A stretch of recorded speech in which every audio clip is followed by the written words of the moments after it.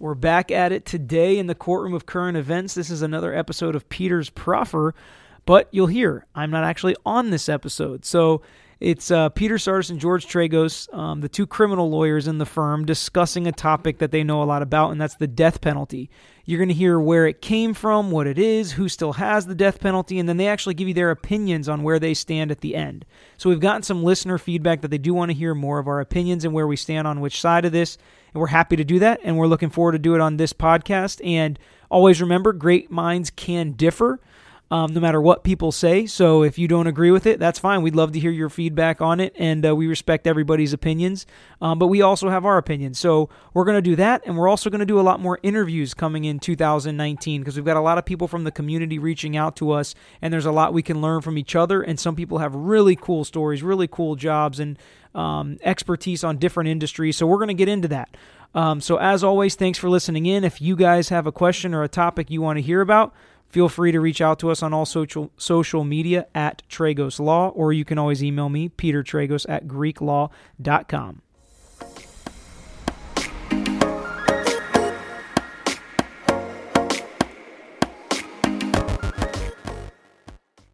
Ready. The death penalty. A lot of people would think that that really is the final solution. If you kill a criminal, he'll never commit another crime again. And you've got to go back and decide, is really it worth it? And I think we'll discuss today whether the death penalty really is the right solution. Should we continue the death penalty? And why has most of the rest of the world done away with it, except for some countries that we would think are countries that are unreasonably harsh on any kind of crime? So where does the death penalty come from?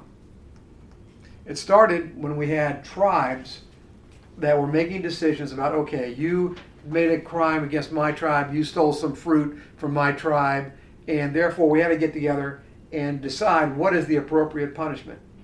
And there wasn't anything standard at that time. But, sometimes fruit would be a whipping, sometimes fruit would be worth $10, and you'd have to, do 5 shells or something. But then we moved into Hammurabi's Code, and a lot of us remember that from school, where finally there was standardization. You commit this particular crime, you're in this class of victim, then you have this type of punishment. An eye for an eye, right. A tooth for a tooth, right? But we standardized it.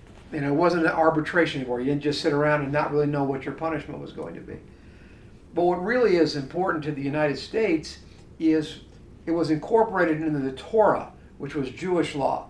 And our laws were based on the Judeo-Christian ethic that came over into this country from Europe. And in that particular, the Torah has specific death penalty offenses: murder, kidnapping, practicing magic, violation of the Sabbath, and blasphemy, and a whole range of sexual crimes could result in death. Well, a lot of that, though, obviously coming from religious law, translates over to this country from the Mayflower days. But at what point does it start really getting filtered out, George? I mean, at what point is, for example, sexual offenses are not capital offenses? I mean, they're not death penalty cases in most states, at least not in Florida. That's a very recent development. Actually, it used to be capital offenses could be death penalty. And the Supreme Court says you can't have death penalty anymore for sexual offenses because nobody died. And we also did away with blasphemy being a death penalty, or magic being a death penalty, or violating the Sabbath being a death penalty. Because in our country, when we had religious freedoms, we realized that we were punishing people for their religious practices. So we did away with those in our code. So it left us basically with murder, capital murder, as a death penalty case. Is there any state that has a capital offense other than for murder? No. They're all murder now because they've done away with, again, all of these other things that don't really constitute a death penalty situation under our laws. Now, there are some states, but I don't think it hasn't been enforced and no one's been executed, that have certain drug offenses or drug trafficking offenses that could end up death penalty. But those have never been enforced, and odds are the Supreme Court would never enforce a drug trafficking case as a death penalty case unless somebody died from the drugs that you were trafficking in. because us in Florida, and because we've tried these cases before, George, we've had cases that are capital sexual battery. Capital technically meaning a death penalty case, but in Florida, it still hasn't changed.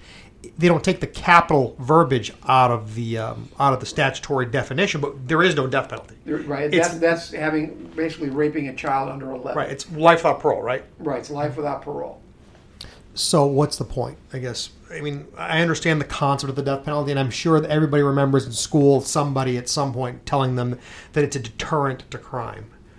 Well, then you're getting into why you have the death penalty, but I really think that those reasons, if you look at it with a worldview, which I think you really should go to the world, say, what is the world view now of the death penalty? Who has the death penalty?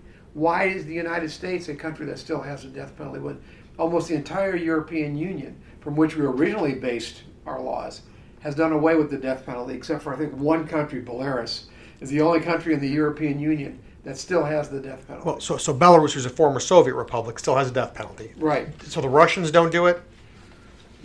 Well, I think the Russians do have the death. Russians do, the Chinese do, Pakistan, Saudi Arabia. Those countries still have the death penalty. In fact, China, the last stat for the world was 2016. China executed more people than the entire world combined as far as the death penalty cases. China executed 1,000 people, which is more than the whole world did at that time. And if you look down the countries that had the executions back in 2016, you'll see Pakistan, Saudi Arabia, Iraq, Egypt, Iran. All those countries have the highest level of executions. But what's really funny is the United States falls right under those. The next country after Egypt, Pakistan, Iraq, Saudi Arabia, Iran, and China is the United States. And we did 20 executions in 2016. And Bangladesh did 9. Afghanistan did 6. So you see, the United States, the rest of the world kind of looks at us and wonders, why are we so heavy on the death penalty? Well, and most of the countries you just mentioned are Islamic. I don't want to say Islamic states because that has different connotations nowadays. But they're mostly or Muslim majority countries. Yes, they're Muslim majority except for China. Right. So we in the United States, being the only Western nation on that list, top 10 list, right? Yeah, we are. Of course, we are also in the top 10 of total incarcerations in the world as well.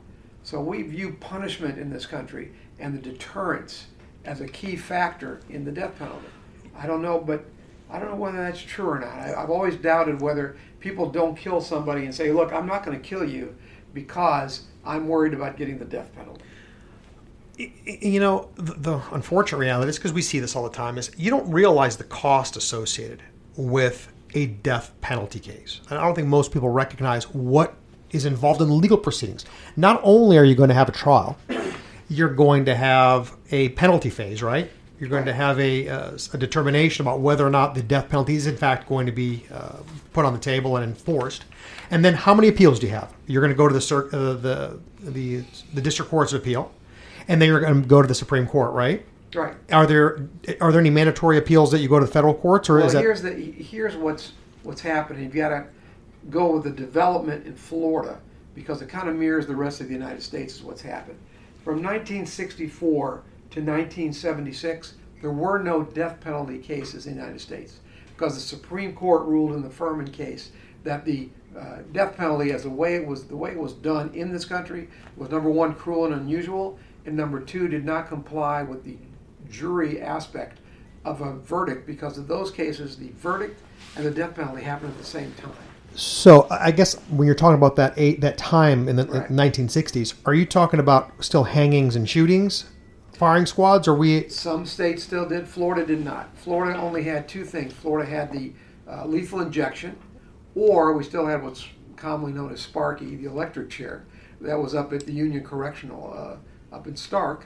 And in today even, if you didn't want lethal injection, and somebody didn't, by the way, recently, you can be electrocuted. Well, you have a choice. I was going to say, most people don't know that. You actually have a choice about the way you want to meet your demise. Mm-hmm, right. Then we reinstituted the death penalty in 1976. Then what happened is a majority of the jurors could recommend to the judge to give the death penalty. And I think what you mentioned before is something that has to be made clear. You have the guilt phase of a murder trial, where you go to trial and you're determined, all right, you're guilty or not guilty. If you're found guilty of murder, it then goes to phase 2, where that same jury then sits as the person that recommends punishment to the judge.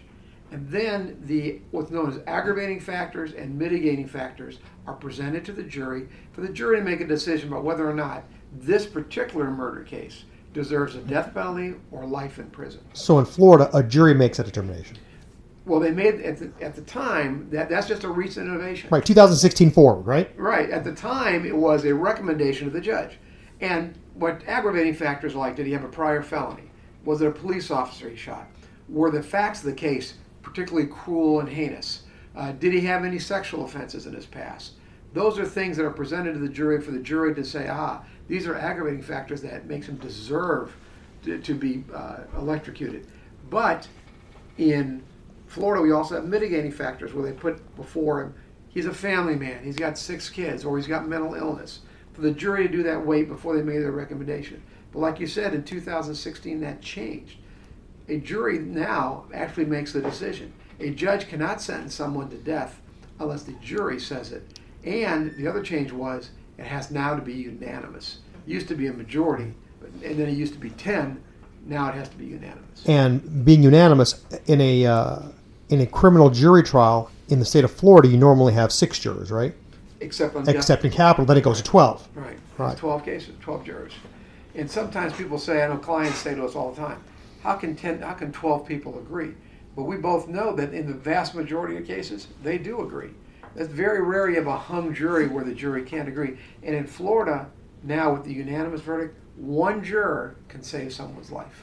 Are there any statistics about whether or not the death penalty is either more or less, I guess the end result, now that it's a jury question, as a unanimous jury question, as opposed to the judge's discretion? My guess is too soon to tell. Okay. Because you know how long these appeals take and how long it takes to get through the appeals. But I think when we're talking about what are the arguments about the death penalty?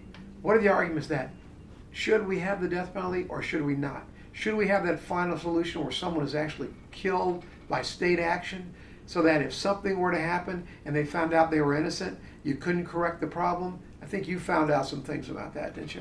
Well, I mean, the truth of the matter is, if the final solution is final, there's nothing you can do about it. But there have been in the state of, actually, let me tell you nationally, in the last few years, and George, you've done them, we've been on the Innocence Project, and we've done cases for them where you actually go back to these death penalty cases and you review all the evidence to determine whether or not these people's trials were fair, whether the evidence supports them. There's a lot of DNA evidence, obviously, that we take into consideration now. And in my stats, George, there have been 164 death row exonerations.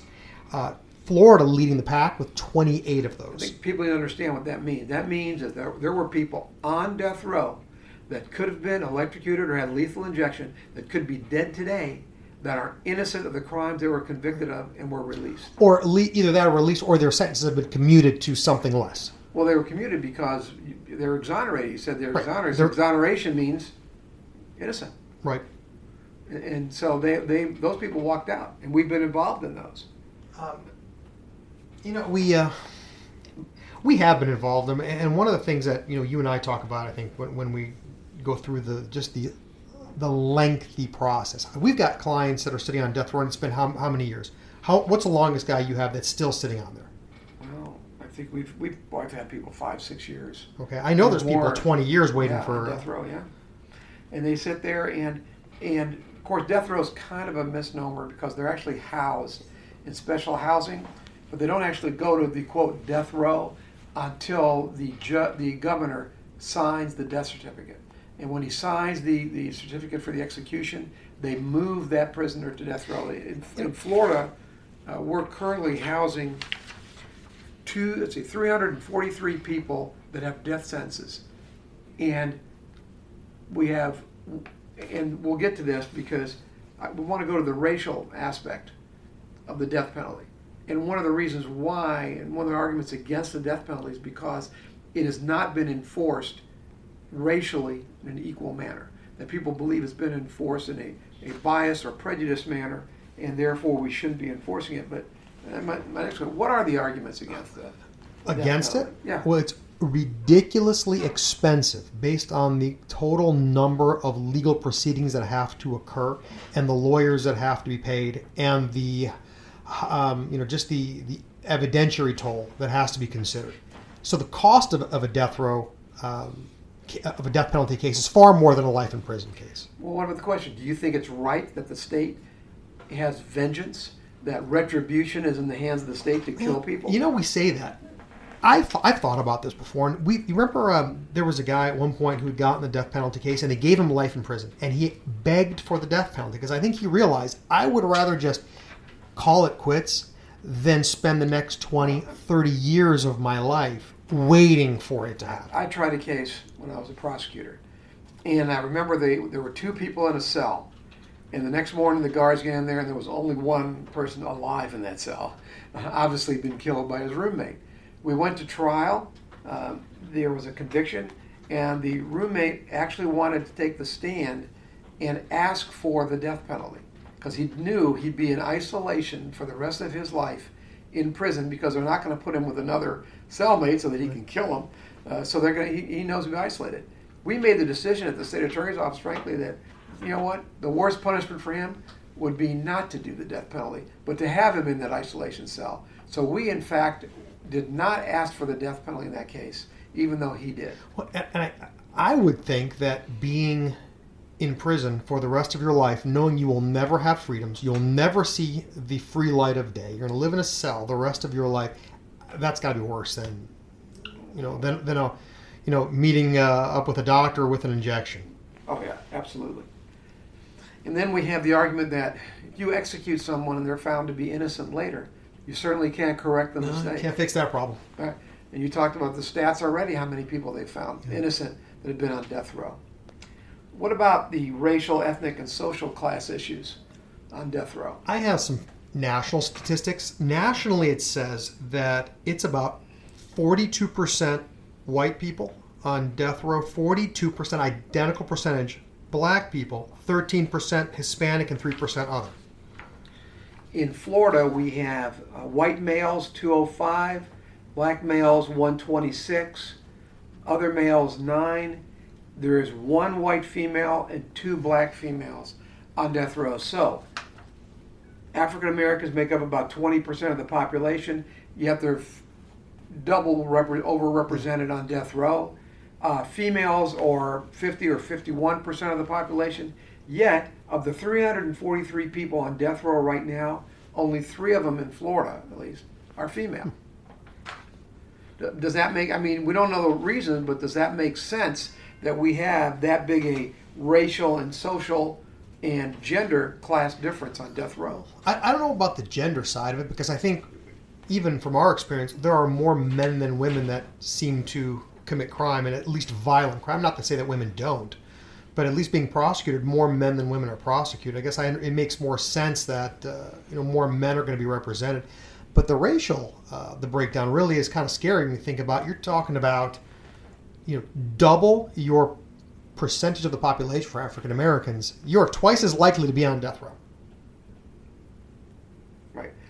So what? And then lastly, we talk about retribution, but what about the deterrent effect? Do you really think there's a deterrent effect? I don't think anybody thinks about it. I don't think the stats show that there's a deterrent effect. I think most people that are going to commit murder aren't thinking about it. Right. Well, the vast majority of murders are emotional, people the heat of the moment kind of thing. There's not too many real hitmen walking around out there killing people. So do you think those emotional people really stop to think before they do that? I don't. Before the wife shoots her husband or anything like that. Do you really think that she thinks like that? No, I don't. I think you're right. Most of the people that we are thinking about that actually do premeditate and take the time to set up a murder, those are so few and far between. So what do you think about the death penalty? Me personally? Yes. There was a time that if you would have asked me that question, I would have unequivocally told you I'm pro-death penalty, and I probably couldn't give you 5 reasons why. But as you know, as I sit here today, older, I don't know if wiser, but a little more worldly, I don't think I don't support it. It doesn't make me feel good to hear someone's on death row. I've kind of go both ways on this. I think the death penalty is over-applied. I think far too many people get the death penalty. And I'm particularly scared now because in 2013, Governor Scott signed legislation called the Timely Justice Act of 2013 that sped up the appeals on death penalty. I used to think that if you did 7 years worth of appeals, which was the average, that by then, if anything was wrong or if there were any problems, they would find them out. So, I think it's over-applied. Do I think there are some cases that may deserve the death penalty? Some people that are serial killers that are going across the country murdering people, people that just have no chance of rehabilitation.